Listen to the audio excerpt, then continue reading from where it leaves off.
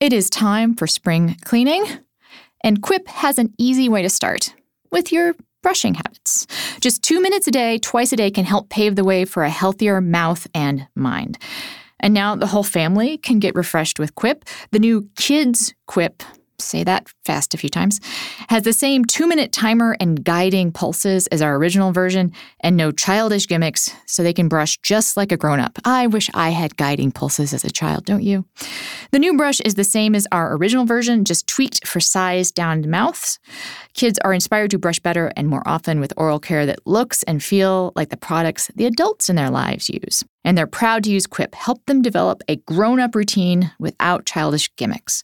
Kid-friendly features include a smaller brush head, watermelon anti-cavity toothpaste, which should be available to adults too, I would say, and rubber grip handles in colors the little ones love. Quip is one of the first electric toothbrushes accepted by the American Dental Association. They're backed by over 25,000 dental professionals, and they have thousands of verified 5-star reviews.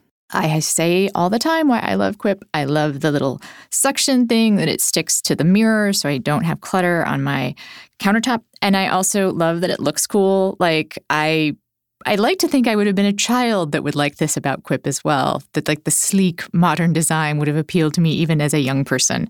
And again, to use something lovely in your life just makes your day better. Quip starts at just $25, and if you go to getquip.com/friends right now, you can get your first refill pack for free. That is your first refill pack for free at getquip.com/friends.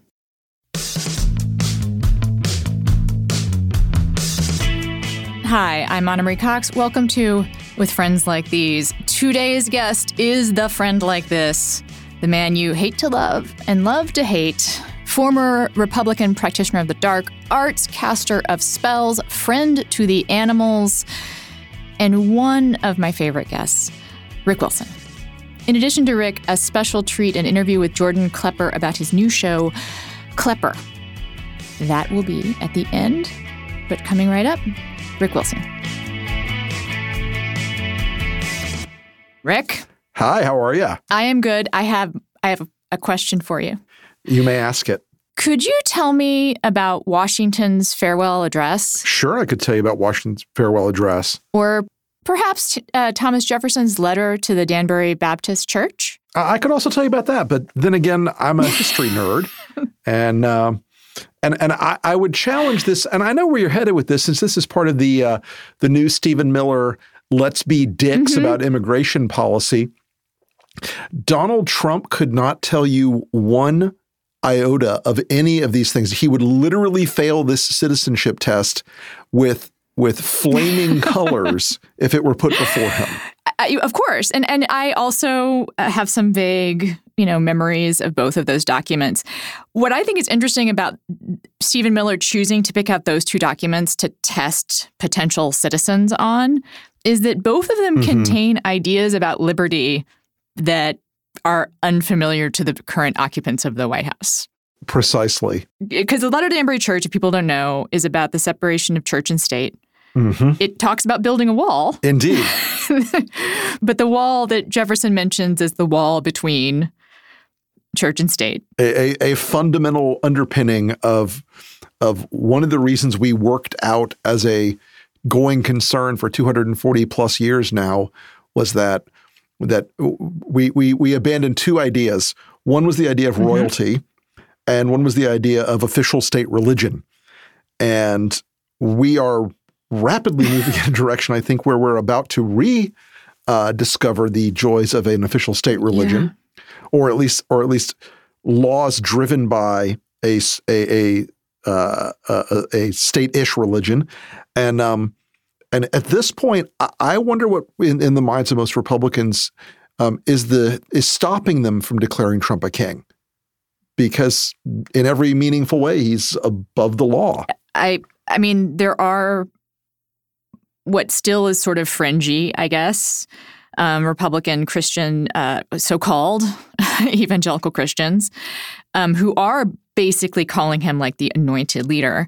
And you're right, the line between that and king is pretty slim. I wanted to point out something else about the documents that they propose to have citizens be quizzed on, Washington's farewell address has stuff about sects and partisans that might be one of the reasons why they think it's a good idea to read. And it also, I think, talks about the importance of morality and religion, and maybe that's what they're thinking. I confess I had to look this up. But part of Washington's rant against partisanship is, and I'm going to quote it now, "It serves always to distract the public councils and enfeebles the public administration. It agitates the community with ill-founded jealousies and false alarms, kindles animosity of one part against another, foments occasional riot and insurrection. It opens the door to foreign influence and corruption." Which finds a facilitated access to the government itself through the channels of party passions. Projection is a hell of a drug, isn't it? I mean, all of these things. There have been a lot of folks over the years. My friends on the left who are like, "Oh, you guys are so stuck in the founders and the Constitution and strict interpretation and blah blah blah blah blah." It's one of the great benefits of the founders and the Constitution is that as flawed as part of our operating system was in the beginning, in terms of not handling slavery, and who was a citizen, actually, ironically, the operating system was meant to be robust and flexible and to get us to a point where as long as we still kept the core code, we were going to be okay. And it's taken us a lot of fits and starts to get there. And it's taken us a lot of, the occasional wrong turn. But the operating system is pretty robust if you follow it. But increasingly, the thing that troubles me is that the people on what was my side of the political equation, they're really now contingent. They're really now all about the immediate gratification. The fundamental principles of the founders were not owning the libs and hating the media, as far as I can tell, at least. And in fact, the things that the founders really, really opposed in terms of monarchy and hereditary monarchy that imposed its will on the lives of individuals, we are right now in a world where we are creeping back toward that. And people in my party are cheering it every day. You called it my party, Rick. I think. It's been a long haul, and it's been something. I have reached the point where I know that there's no particular salvation path for most of the people that are in the Trump Republican space. I know that there's not really a way for them to extricate themselves, short of the fire and the shouting and the screaming and the blood, but we're not there yet.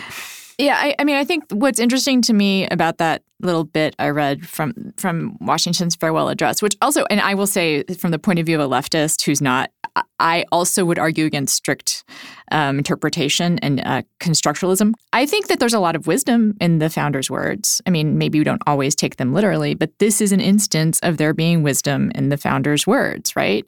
Because I think he is basically warning against owning the libs. That's what that little paragraph is about not letting your partisan passions carry you away from the needs of the country. And owning the libs that's exactly what that means. That's exactly what that means.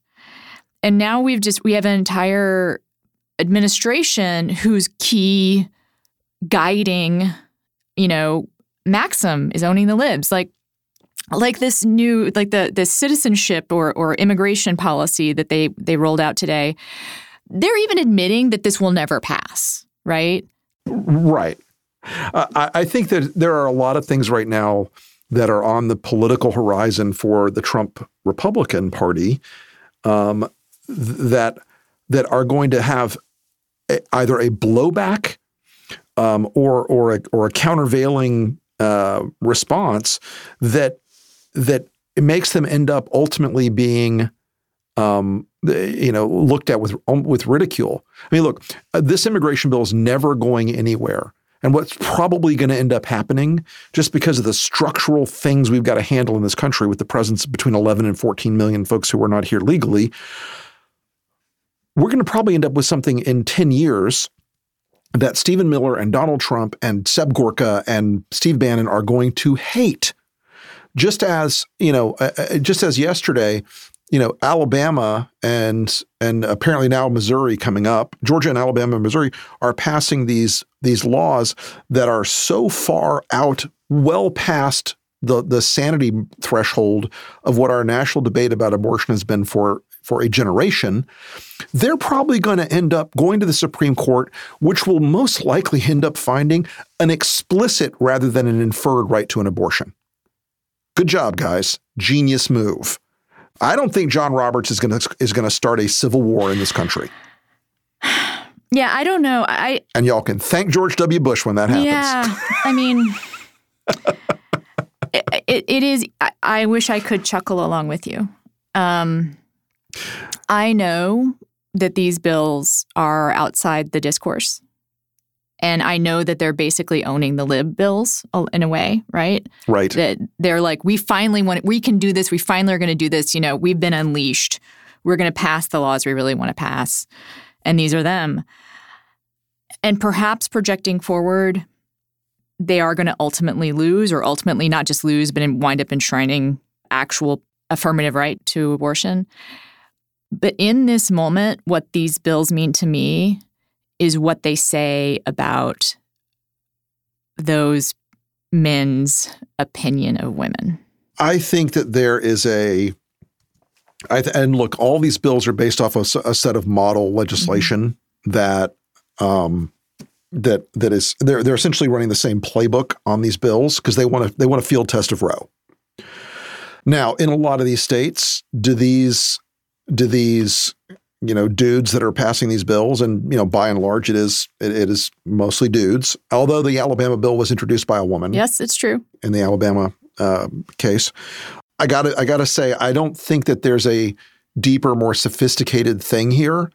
I think these guys are playing another variation of the own the libs note. And another variation of the where this is going to be transgressive. We're going to cause the media to pull their hair out. It's going to cause everybody to lose their minds.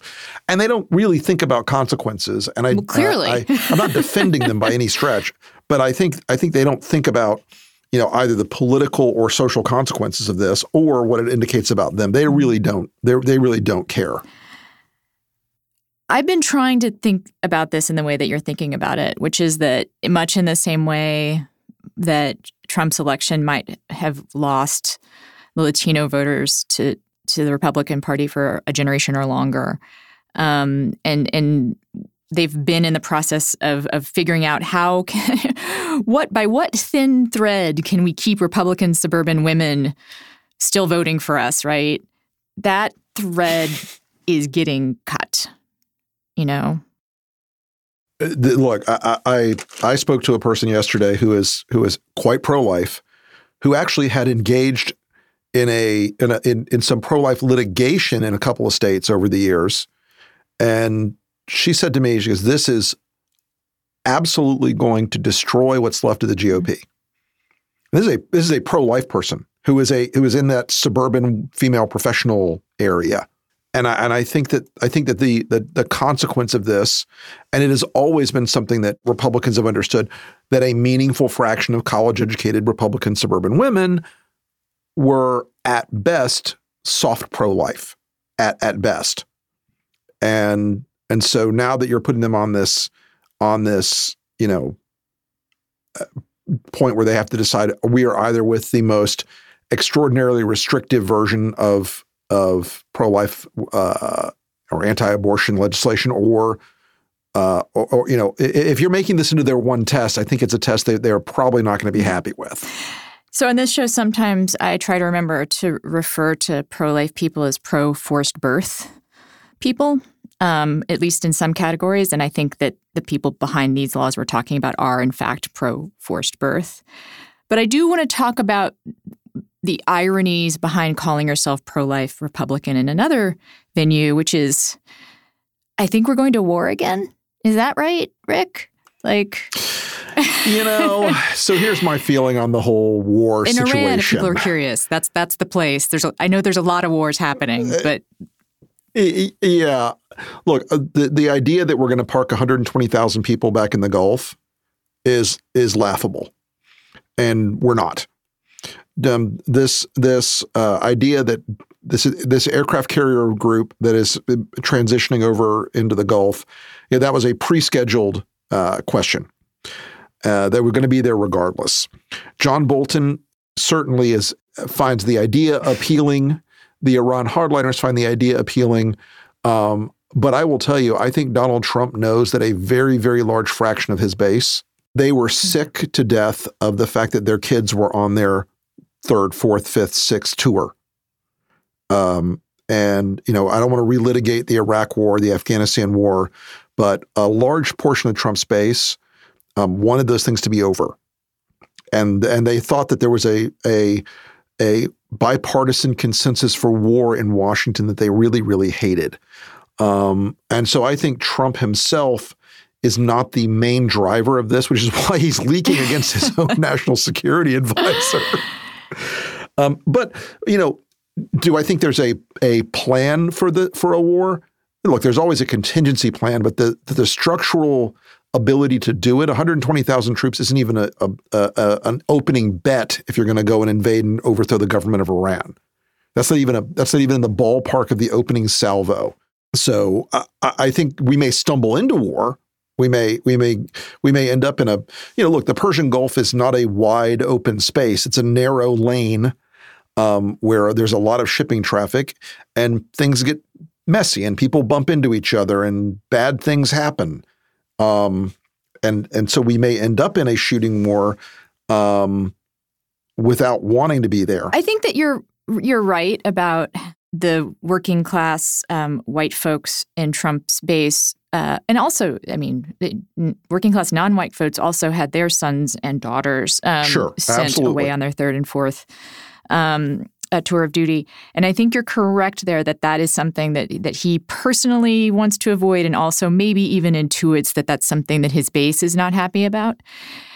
And also, I think in your read on what these pro-forced birth bills might do, I understand that read. Also, we have these tariffs, which I know I'm going to let you rant about that in just a second, I promise. It's one of my favorite topics. That are demonstrably hurting Trump's base, right? Yep. So we have all of these ways that he is apparently, chipping away at his own base, or him, Trump maybe not knowing that he's doing this, but the definite actions that the administration is are chipping away at the base. Yet, I don't know, Rick. He still feels like pretty good odds there. Oh, look, Anna, we've talked about this before. The Democrats will do every possible thing they can to seek their own political death. They are a party that is holistically terrible at politics. They suck at this business. They had 2018 handed to them on a platter because it was easy, because all they had to do was show up. 2020 is not that exercise. So right now, what have Democrats been talking about for the last week? Here's a simple preview for what they should be doing and what they are doing. The last week of dialogue in the Democratic Party has been about Rashida Tlaib and about Alabama and about gun control and about who are the 97th and 98th candidates to enter the race. If the Democrats were smart, the frontrunners would be parked in the Midwest right now. They'd be talking to farmers right now because the MAGA people are the ones getting screwed by this trade war. They'd be talking about something because the only game in town for 2020 is a referendum on Trump that is based on the Electoral College. No matter what Democrats think, no matter what they want, desire, fantasize about, the Electoral College will determine the president in the year 2021. The guy taking the oath or the woman taking the oath of office in 2021 will have won at least 271 votes in the Electoral College. That's the only game plan. Okay. Why are they not in Wisconsin and Michigan and Illinois and Indiana and Iowa right now talking about nothing but the fact that the farmers in those states are getting screwed to the floor? Elizabeth Warren is, I will point out. She's doing that. To her credit. And a lot of them are in Iowa. I think that I have to push back a little bit on your description of what we're talking about, because you just described what like Democratic Twitter is talking about and what the cable news networks are talking about. Yeah, but woke Twitter is all that matters. You know, I wish it was. I wish woke Twitter was what mattered. As a member, a proud founding member of woke Twitter. But I'm very aware of the fact that it's not. And like when I talk to friends who are on the campaign trail covering it, they report back, and this sometimes make it into coverage and sometimes doesn't. But when people ask questions of candidates, they're asking the questions that you're talking about. They're talking about healthcare. They're talking about tariffs. They're talking about the things that matter in their everyday lives. I think these discussions, I just wish my colleagues in the media would do their part to just recognize the debates that you're talking about for the bullshit that they are. Right? Like no one benefits from a conversation about Rashida Tlaib, right? Like no, I literally. Oh no, Donald Trump benefits from it. Yes, that's who benefits. Donald Trump benefits from it. You know, Fox News benefits from it.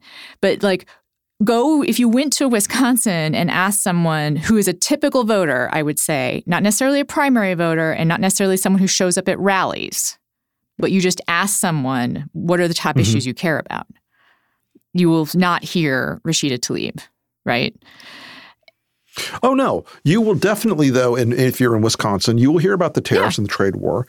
You'll hear about things like Foxconn and the promises that all these jobs were going to be rolling back in because Trump. And the economy, the top level measure of the economy, that Trump wants to blast out every day is, unemployment is so fantastic. Well, these are people that were not at the areas of the economy that have been prospering. The very, very top has done really, really well. I know I sound like a filthy communist now. The very, very top has done really, really well because the tax bill was built for them specifically for 150 hedge fund firms and, basically 2,000 people in the country.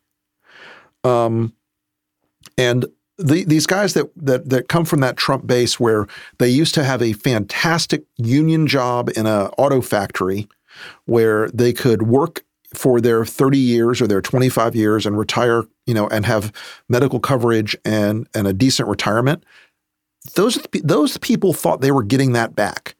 Those guys in steel mills thought they were getting their jobs back and the steel mills were all going to reopen. The guys in the coal mines, set aside that coal is a horrible, stupid industry. Those guys in the coal mines all believed that they were going to get their jobs back. They thought that was what Trump promised them. And none of that's coming true. And if Democrats cannot convert on those things in the states that matter the most in the Electoral College, because I will just beat the Electoral College thing until it's dead. If they can't convert in those states, in Ohio, Pennsylvania, Wisconsin, Michigan, then they have no business running. And if they're not in those states talking about those things as a referendum on Donald Trump, it's not just that you want to try to win these people back. It's that you have to pull back some of that vote. You have to get it back. It is another day where I have come to record the podcast wearing an outfit picked by Stitch Fix. I mean, I guess I picked it as well. Like, they sent it to me, and I decided that it was an outfit that I wanted to wear. I think it is quite fetching. I'm looking in the control booth. Karen is nodding. It is some cropped jeans, like a cool shirt with a cutout, and then like a long, very lightweight cardigan. It is quite perfect for the weather we have these days. And it's not something I would have picked out myself. Like, I think I would have avoided the cool cutout probably. Like, that specifically is something I'd be like, ooh, I'm old. I can't do cutout T-shirts anymore. But this one kind of works. It works. I love Stitch Fix because I hate shopping and love clothes. If you are like me, if you love clothes but do not like going into stores, if you do not like having to try things on and then cringe in the mirror, you're going to love Stitch Fix. Get started today at stitchfix.com/friends and get an extra 25% off when you keep everything in your box. That's stitchfix.com/friends. I would argue also, I think you know this about me, which is that I cringe a bit when we talk about bringing people back and if the person in mind is just a working class white voter, because all of those working class people of color that stayed home too. Almost as many people of color stayed home as switched their vote from Obama to Trump. And I think that you can craft a message, and I would say I think that Elizabeth Warren is trying to do it, that encompasses the concerns of some people that have identity as an issue, as a concern, and the blue-collar white people that would like to have some kind of program to get some kind of job back. I think they do need to be told it's going to be some kind of job. Trump's genius was to say those exact jobs. Yeah. Look, I think that question is highly relevant, but I'm a reductionist and a math guy, and I'm going to tell you the likely voter pool historically in the national election, it's going to be about 72% white. Yeah, but Democrats haven't run a majority of white votes in like 30 years. I know, but the math in the swing states that you must win in the Electoral College is not going to. You're not going to make up those numbers by increasing African American turnout. There aren't enough Hispanics in those states. I don't know, the 70,000 in the industrial Midwest that made the difference. Yeah, and look, you want to get them. Okay, make no mistake, you want to go get them. Like you have to. But you're probably going to get them anyway. Except they didn't. They. Well, and that in part redounds to Hillary Clinton's absolutely terrible shit tier campaign. And I would argue that it was a shitty campaign in part because she's not doing the thing that in my ideal world, gets talked about, which is that you can't campaign against Donald Trump by just calling him a racist.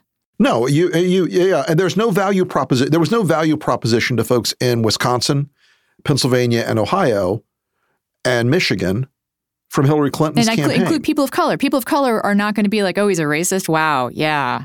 Yeah, no shit. Like, tell me something I'm not aware of. Give me a candidate that's not. Like, I've had to vote for racist for the past, whatever. Like, it's not an appeal. So, I think I think we basically agree.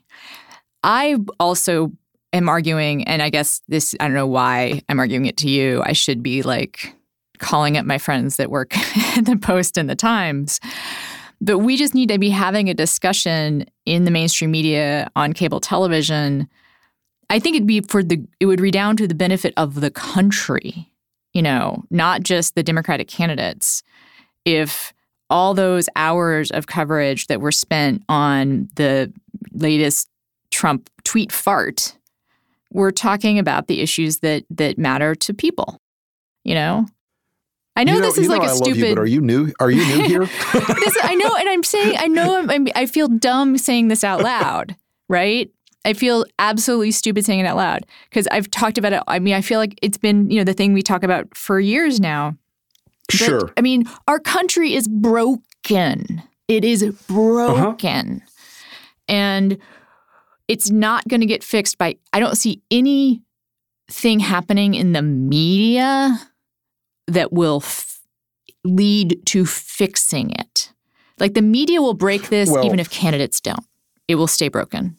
I think it's vital that the Democratic campaign of whoever the nominee turns out to be, okay, they're still going to have to get back some of these votes because once again, with my obsession, my Ahab obsession. Talk about your great white whale there. That didn't end well, by the way. The problem they face is that, Trump's campaign and the people assisting his campaign from every country correctly identified that they could suppress African-American turnout and they could encourage less likely white voter turnout, and they could flip enough mostly white, mostly working class Democrats, or either keep them home or bring them out. And part of that part of that, the part of the way you have a countervailing strategy to that is you've got to go and work in those states. You cannot take Michigan or Wisconsin or Pennsylvania or Ohio for granted. You can't take Florida for granted. I mean, look, Florida and Ohio, if I were the Democrats, I would be worried as hell about both of those states because Republicans in Florida are pretty fucking good at winning elections. And Democrats historically, unless you get a once-in-a-generation candidate like an Obama, they pretty much get the floor cleaned all the time. I would also point out that's because the GOP cheats. I mean, not like actively cheats, but like, gerrymandering and voter suppression are Yeah, but gerrymandering doesn't matter in statewide races, and Democrats get their asses kicked in statewide races in Florida routinely. I mean, we beat them like a cheap drum in this state over and over again because they're bad at campaigning and they don't understand the state. I mean, things have been close. There have been Democrats that have had close races there. If you go out in the last, say, 20 years of statewide campaigning here, Barack Obama ran twice and won. Bill Nelson, who was 875 years old, was their main statewide pull for a long time. And the fact that they won a single race statewide in the cabinet for the first time in almost 20 years in Florida, turned out to be a bit of a miracle for them. They didn't expect to do that. It was an accident. They literally did not expect to win that seat. They had no planning for it. I just feel like as much as I love to beat on my own, people too about being bad at running races, like there is an element of voter suppression and what I would consider kind of cheating that's on the other side that we can't ignore. But I also want to move on because I think we basically agree about this stuff, about what the strategy should be. And I don't know why we're not the people running everything. Everything would be great. Oh, well. If we were just running everything, people would be happy. There would be joy and puppies dancing, and kittens everywhere. Kittens, puppies, horses, unicorns. Anyway, I kind of want to roll back a little bit because as angry as I am about cable news and Twitter obsession with, the daily tweet fart, I'm going to start using that. I really like it. There are things about this administration that are kind of insidery baseball, but that deserve attention, right?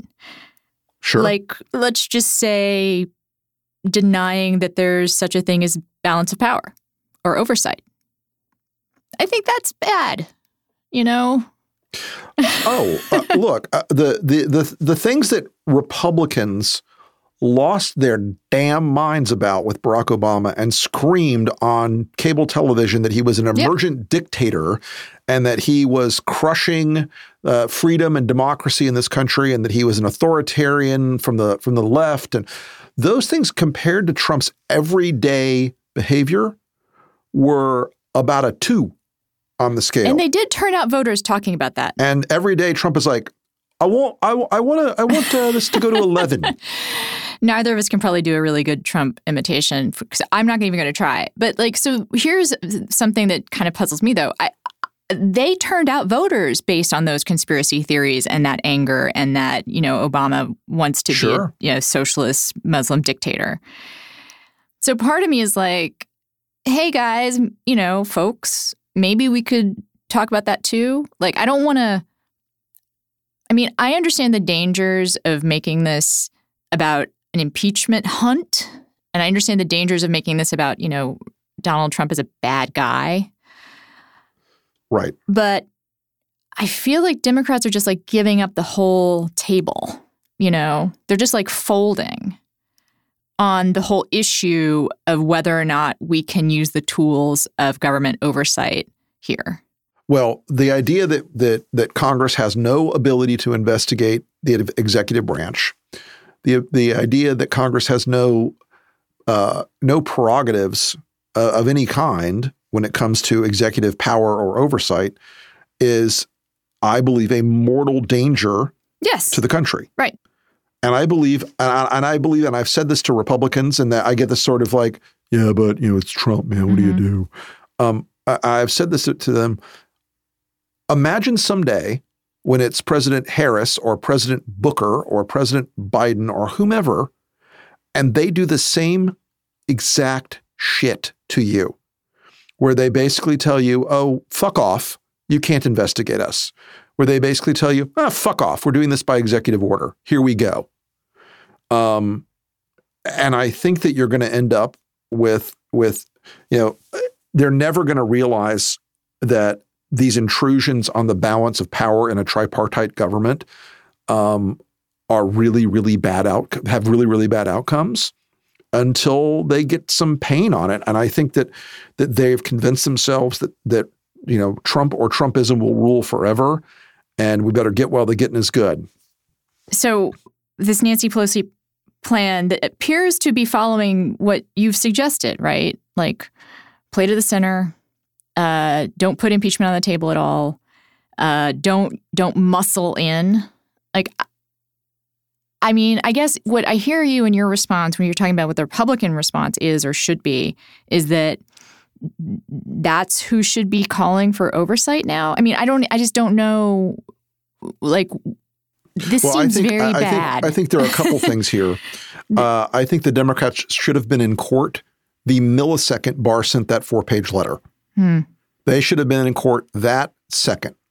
This thing is going to have to get litigated. It's going to have to get litigated quickly. They're going to have to find arguments to pull this thing along in such a way that they're able to get actual decisions that force the administration to do things. Because the administration right now, Democrats trying to litigate this through the press alone will lose. Yeah. Trump will simply go out and take a shit on the Oval Office floor and say, look at the poopy I made. And everybody will talk about that for a month, and it'll get distracted from the real world. And they're trying to run out the clock on all these things. They also do need to hold these people accountable. They need to exercise congressional prerogatives on holding these people accountable, and they need to find them. They need to. I mean, and I know the arrest question is like a shaky idea, but there are powers that Congress has inherently that they need to exercise. If you don't exercise those powers, they're going to lose those powers. And that's I have a dark vision about this, Rick. Like, I feel like of all the things we've talked about, of all like the tyrannical things and racist things that Trump wants to do or says he wants to do, my real concern here is actually the behavior of the Democrats. Because there is a timeline in which Democrats sit around and wait for the next election, right? Sure. And Trump wins again. Mm-hmm. And the transformation of our judiciary into just an auxiliary of the Federalist Society, becomes complete. And we wind up in a universe where some of the stuff that is said to just own the libs starts to become policy. Mm-hmm. Talk me down. Well, look, the difficulty we face in the exercise of their power is that the base wants the one thing that doesn't do anything. Impeachment? They want impeachment, and I get it. And woke Twitter wants impeachment, and they will settle for nothing less. I am woke Twitter. I would accept oversight. But here's my point that I try to make to these folks who get all uppity about it and get all yelly about it. So what if you impeach him in the House? So what? What do you think happens then? Nothing happens. Nothing at all changes. Except that you can never do another investigation, except that the wind has gone out of the sails of any kind of probe into them from the congressional side. And Pelosi and these guys, I think they are wise to avoid directly going to impeachment, but I think they need to up the tempo and up the consequences pretty quickly. They also need to basically start working with their colleagues in the Senate where everything comes to a fucking halt. Mm-hmm. Okay? Everything comes to a fucking halt. No more nominations for judges. They all blue card everything. They grind the gears hard. And if they don't understand that they've got power, well, let me help you. You have power. There's lots of power there. There's lots of ability there. but they have to exercise it. They have to have a multi-track strategy. They have to be in court. They should have been in court, as I said, the minute that Barr memo came out. They knew exactly what they were going to face, a stonewall from everything. They need to be litigating with this guy on every front. They need to be dragging these people up on every single thing. Remember, it's not just the showy hearings that Trump's people can have, or they can put their finger up and go, screw you. They've got to be in front of Congress for a million small things. Turn every single one of those things into torture. Yeah. The way that you talked me down before, I'm just going to remember right now, is it was like there's still time to start doing all these, to really dig in on all these investigations.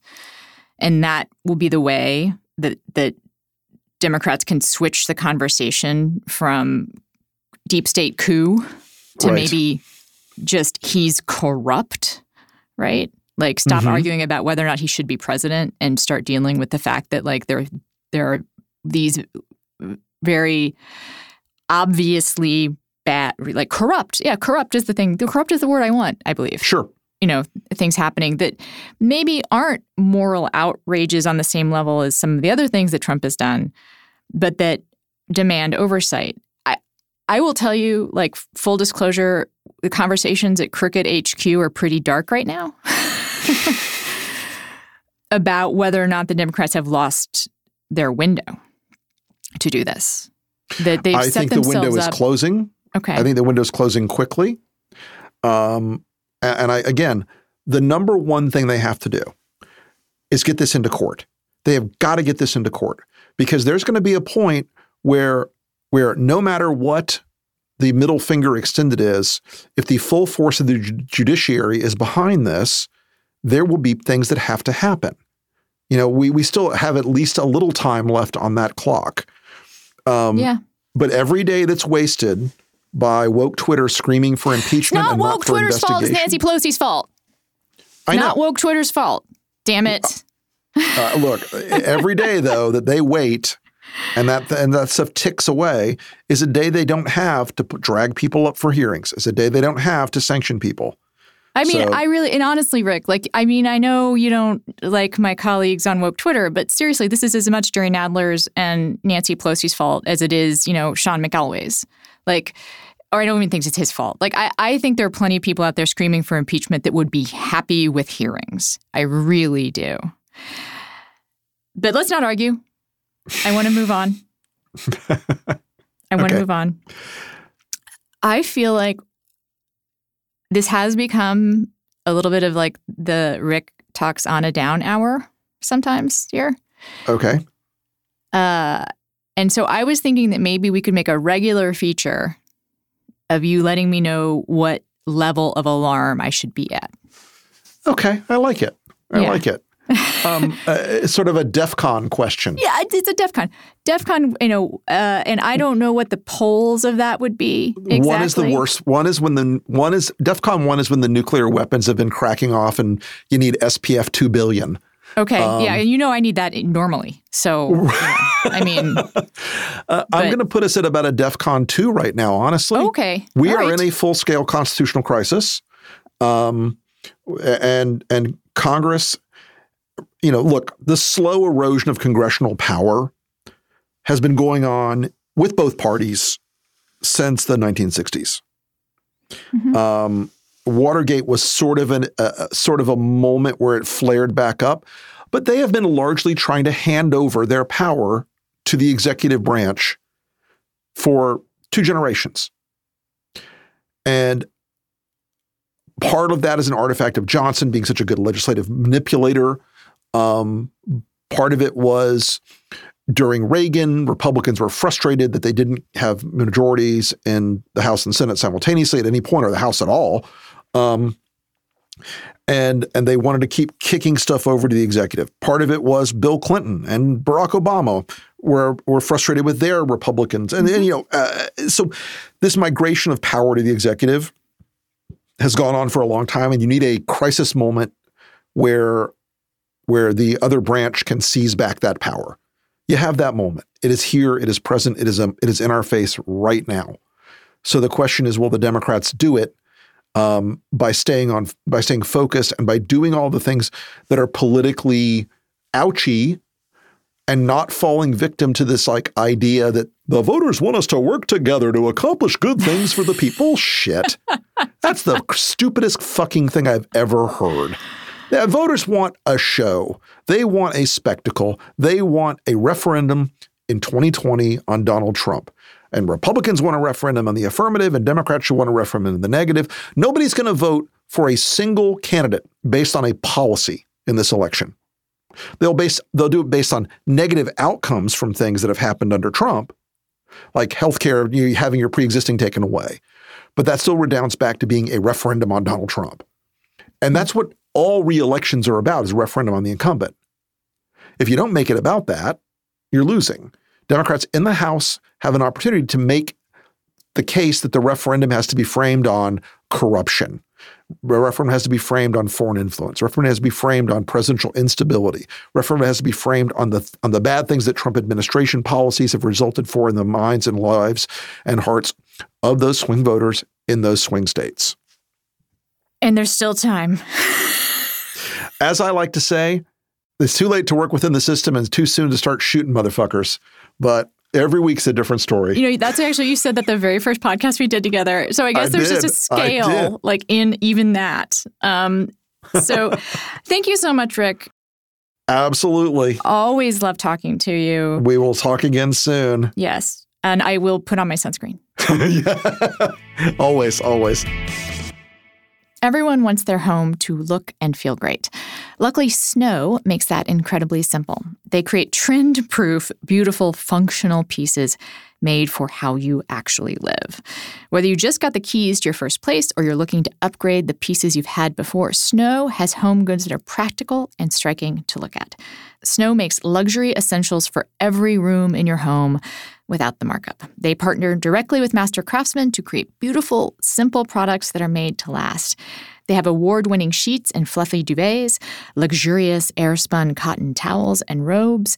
And they also have durable, dishwasher-safe porcelain dinnerware and wine glasses with titanium-enforced stems. And let me tell you, in my drinking days, I would have needed those titanium-enforced stems. Snow has received rave reviews from Vogue, Fast Company, Apartment Therapy, and more. It is the home collection of your dreams, priced for your reality. I put a shout out for the dark gray linen duvet cover. Dark gray linen, turns out, if you are a pet owner, I would just say, this is what you need. You need something that is not going to need to be ironed, something that is rumpled, like on purpose. And the dark gray, we have multicolored pets, and it manages to sort of disguise all of the fur. And yes, all of our pets sleep on the bed.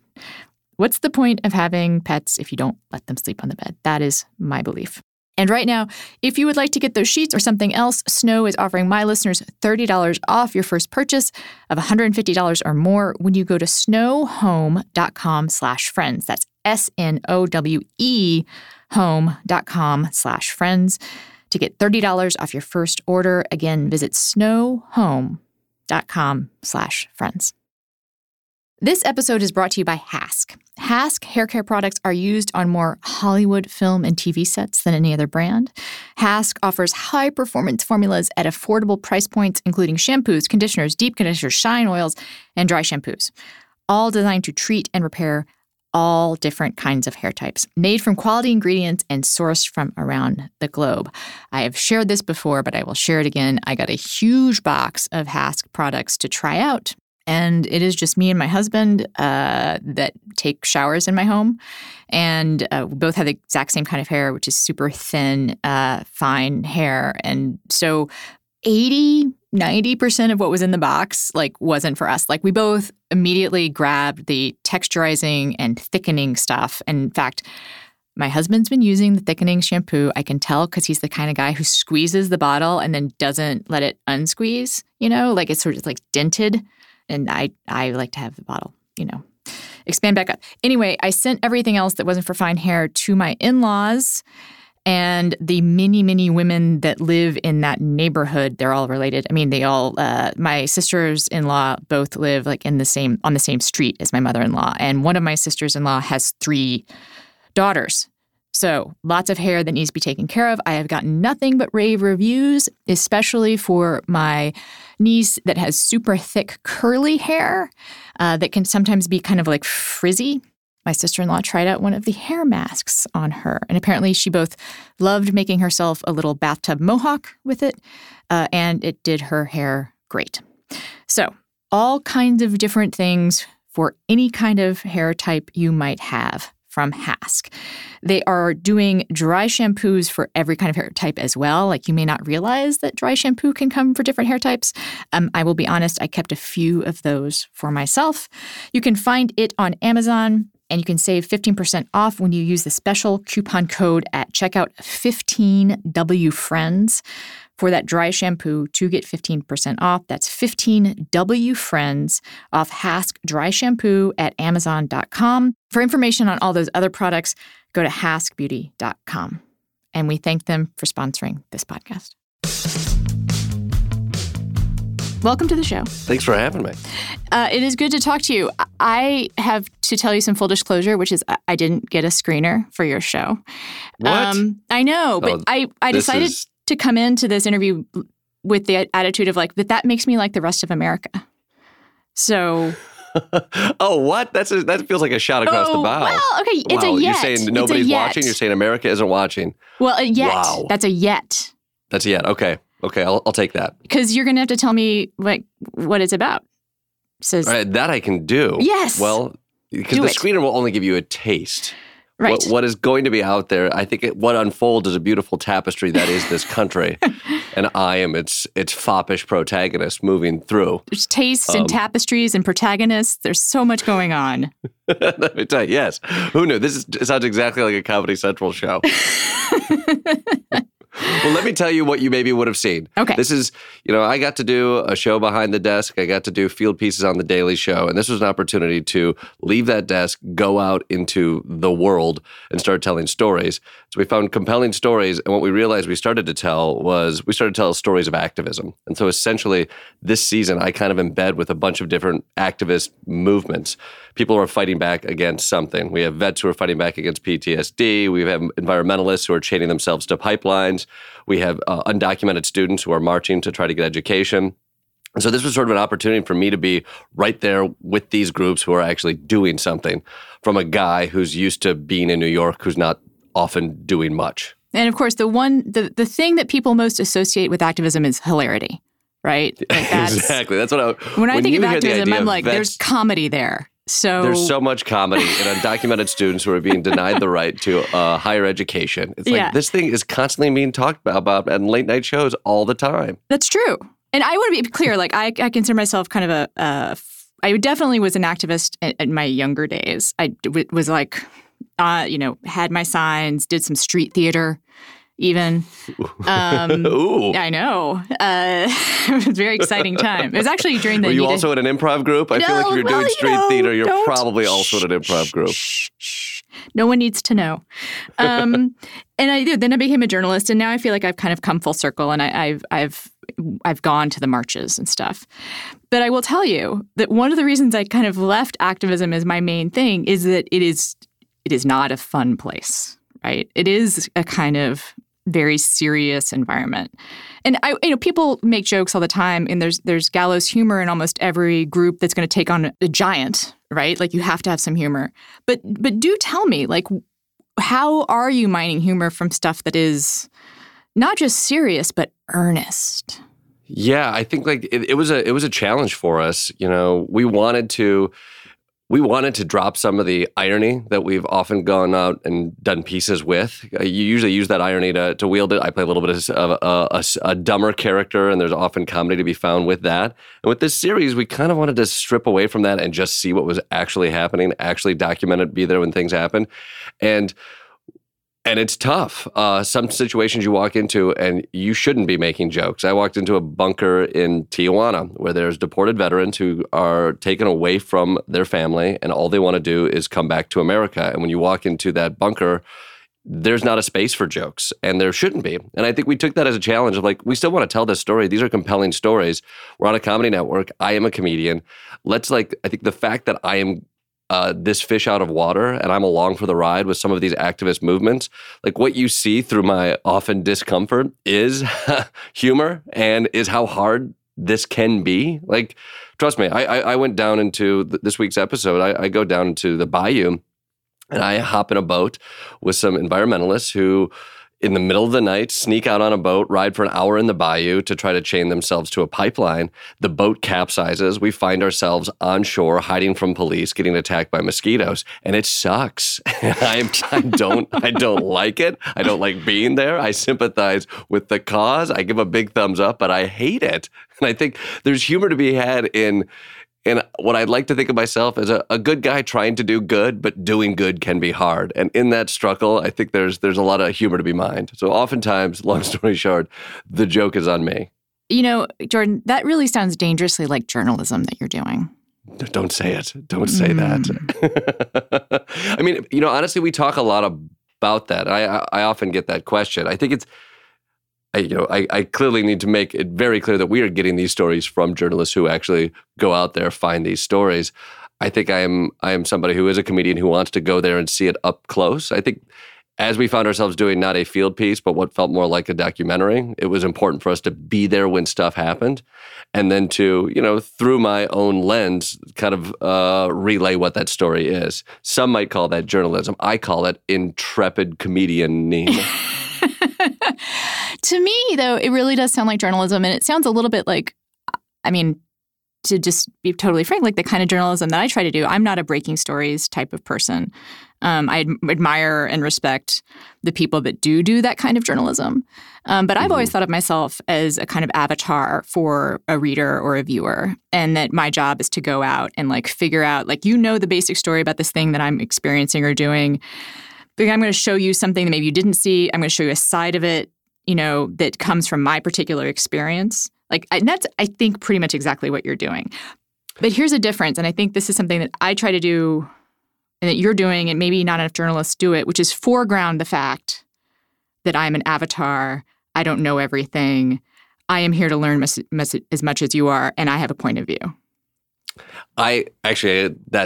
That feels exactly like the experience I have. I will say, I like the term avatar. One, I think if you label me a journalist, I'm going to be out of work in a couple of years, so that's dangerous. Yeah. But you label me an avatar, it's like, now there is a future in that profession. It's big blue future, really. Yeah, exactly. Yeah. I think that is true. I think it's really important for an audience to see, understand that I am somebody with a point of view. I have my own biases. I'm walking in here with a perspective. I am naive to things, but hopefully we can be very open about that. I think with this whole series, I lay that out on the line. Look, I have a TV show. I'm a guy with privilege who has a TV show who's coming in here and dropping in for 4 days, and I'm going to make jokes. I'm going to be sympathetic and listen to this story, but I'm also going to craft it for that show. Now let's see what we can experience. And I think if people understand that, I think what I like so much about that idea of avatar is hopefully I can take you through that story. You can see a person, maybe like yourself at home, who is on a couch, who is curious about these things that are happening out there, and they can watch somebody want to be a part of that and see what that journey actually looks like. I do think that people who are listening right now are your target audience, because one way that I describe who I think of as my main audience is well-meaning white people. Who are both, the biggest problem in America, but also offer some solutions. And I did hear you say something in that last response that I don't hear from quote-unquote real journalists enough, which is you just even used the word privilege. And that is something that I talk about a lot. I think people in my audience are kind of getting their heads around. But it's a relatively, I think, a relatively new concept for people that think of themselves as unbiased, who think they're there to just tell a story. So how does this idea of privilege, where did it come up for you? How did that come to be something that you wanted to incorporate into your work? Well, I'll tell you, it became kind of front and center for a lot of episodes. I think if, the goal of this was for me to be honest with myself and to go out and tell these stories. And I can't get around the fact that I'm a white guy who has a TV show, and that is a privilege. I get to walk around. I get to point the camera in the direction I want to point it in. And I think I wanted to address that. I don't think that nullifies me from having an opinion, but I think I need to be able to articulate and let that be a part of the story. And throughout this story, as a comedian, I wanted to go there and I wanted people to tell their stories and not be a part of necessarily the activist movements as they were going on. But I kept getting confronted from people. I did an entire episode on the invisibility of Native Americans in the media and in pop culture. And I talked to a lot of people, a lot of Native Americans. I talked to an artist, Chinupa Hanska, who was great and to my face many times was like, we can make jokes here, but you have a privilege and you need to weaponize that privilege. And if you're not doing that, that's a choice that you're making and you need to address that. And we can joke around that. And I will say that led me into another episode where I was with undocumented students, DACA students and undocumented students who can't get into major colleges in Georgia. And there was a protest, and there was a question at that point of like, do I join this protest and risk being arrested, or do I sit this thing out?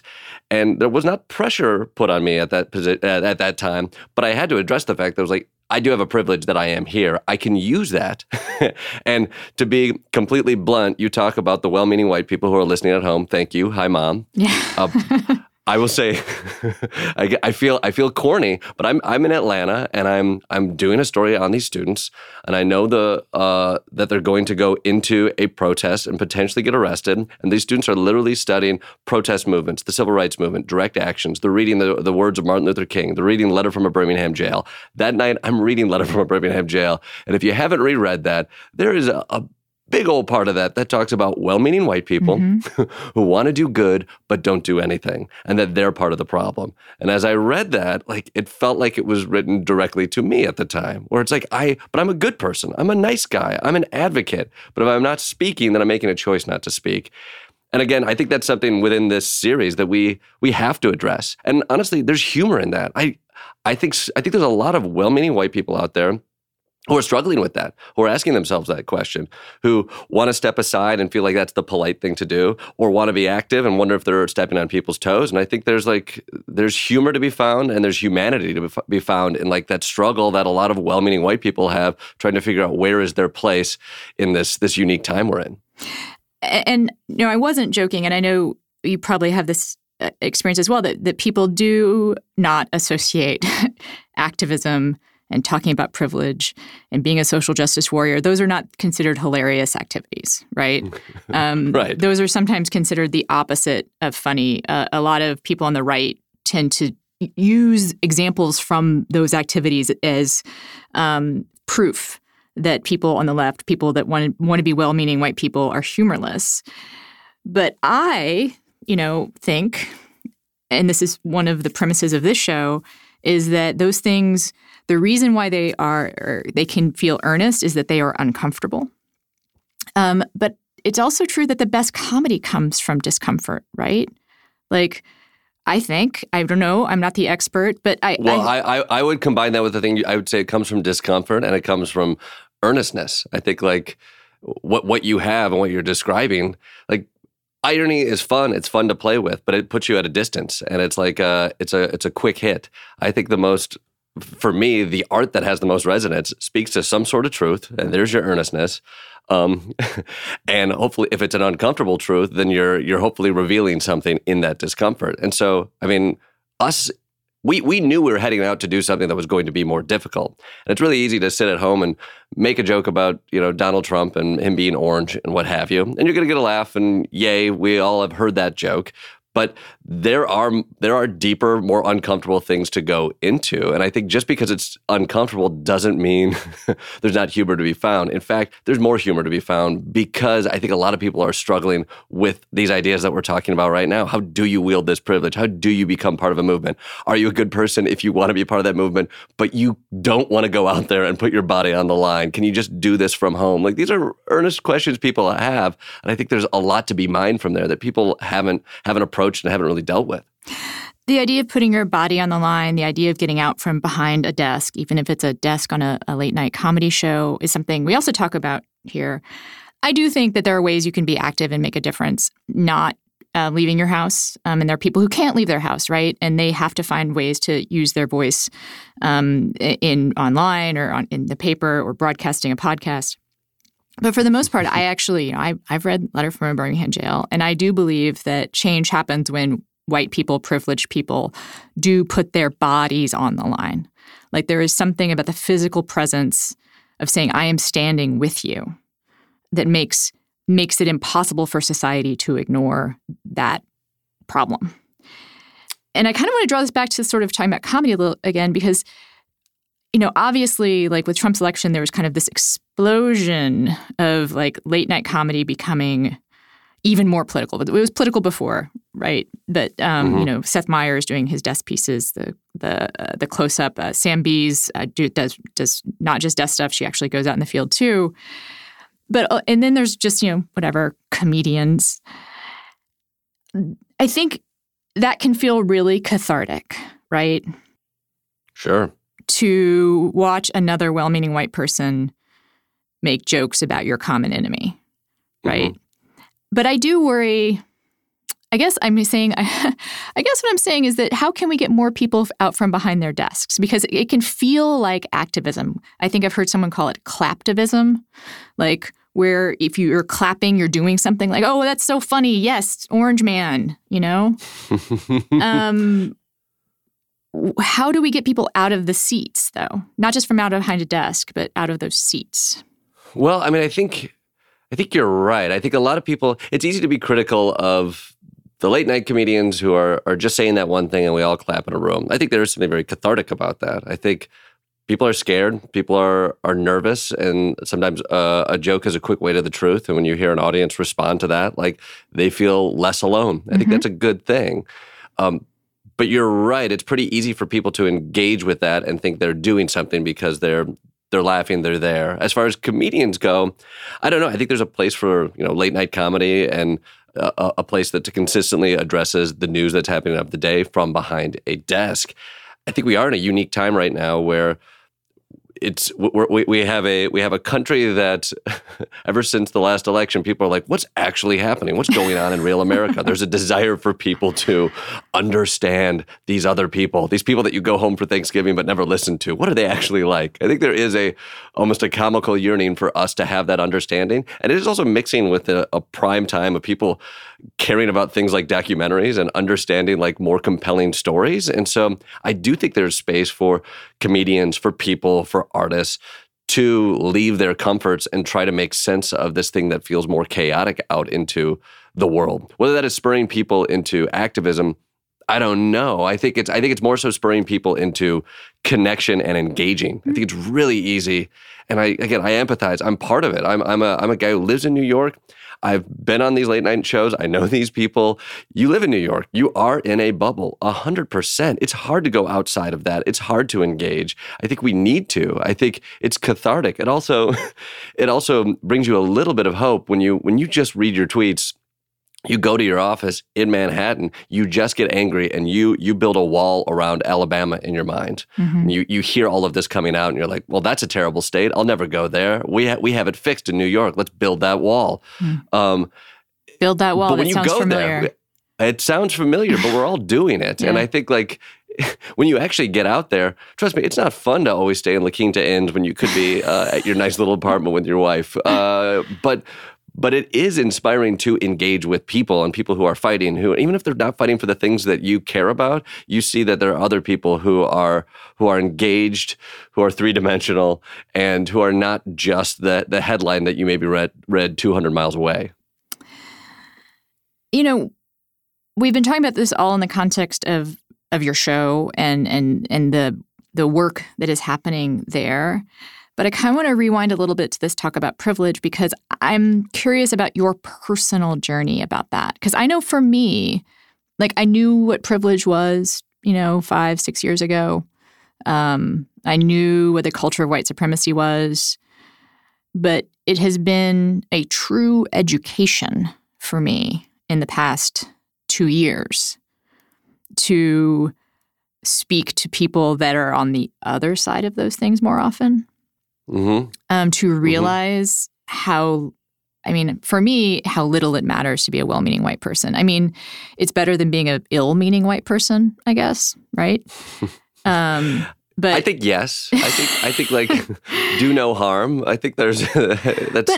But for you, you didn't spring into this world, fully formed and already with an idea that you wanted to lift up, marginalized voices and you wanted to weaponize your privilege. Like, is there something that happened for you that brought you to that place? I think there is. Like, I haven't had to grapple with it.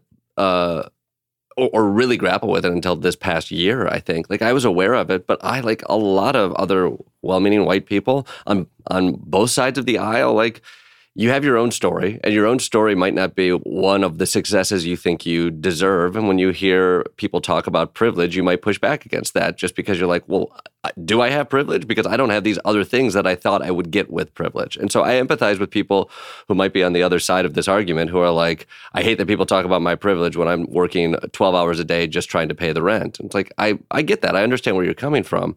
And I think, like, I understand that I have a privilege even in the entertainment industry, but I don't think I grappled with it until this show. And not to make it about this show, but I did go out there with the idea of making some fun jokes, and I'm going to go to these places, find some humor, and go from there. And one of the first things we filmed was in the bayou with these environmentalists, and they didn't have a sense of humor about what was going on to their land. They didn't have. They were indigenous women who started a group, and they're like, "Guess what? People are dying in our community. Also, our land is being destroyed, and all of the money is going to big business and white folks who get to destroy Louisiana. And we're trying to make a difference here. And you're coming down, and you're going to make jokes." And they literally say to me, "It's like this is not just a funny little TV show for us. This is our life." And we're going to get arrested potentially tomorrow. And you could either be with us or you could be against us, or like most people, just sit this one out. But you have to understand that that's a choice. And that happened. And then honestly, consistently happened everywhere I went. I would go to communities that were marginalized, that did not have a voice. And, with The Daily Show, I would visit a lot of these communities, but I would drop in for an hour and get a story and go on back to tell that story. And I'd feel good about doing that. Here, I was with these people for a long enough period of time that they really did impart on me, like, you see this up close and you understand that we are begging to have the voice that you have. As a white guy with a TV show who's had multiple TV shows, you need to reckon with this. And however you do it, that's on you. And I heard that week after week. I heard that in a bayou with indigenous women who were literally trying to get their voice out. I heard that dude, a Native American piece in New Mexico with a man who was like, I was at Standing Rock and you weren't. And now you're telling a story 2 years later.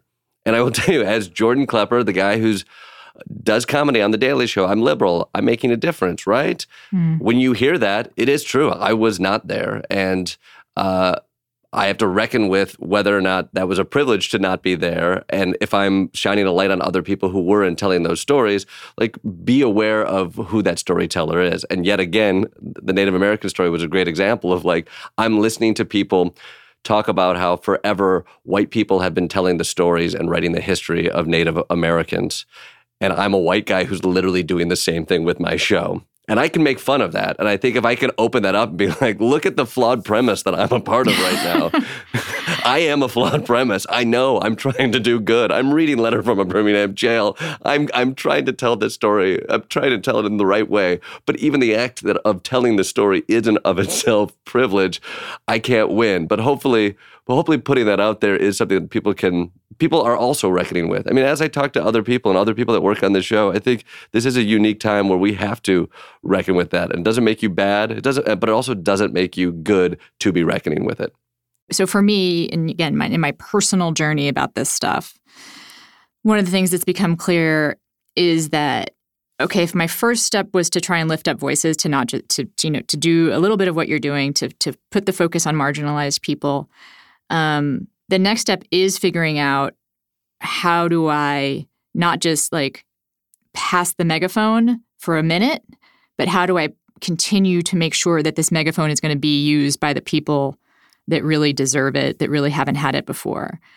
So to that end, like the way that we try to, the other people involved in this show, right? I try to have a lot of diversity there.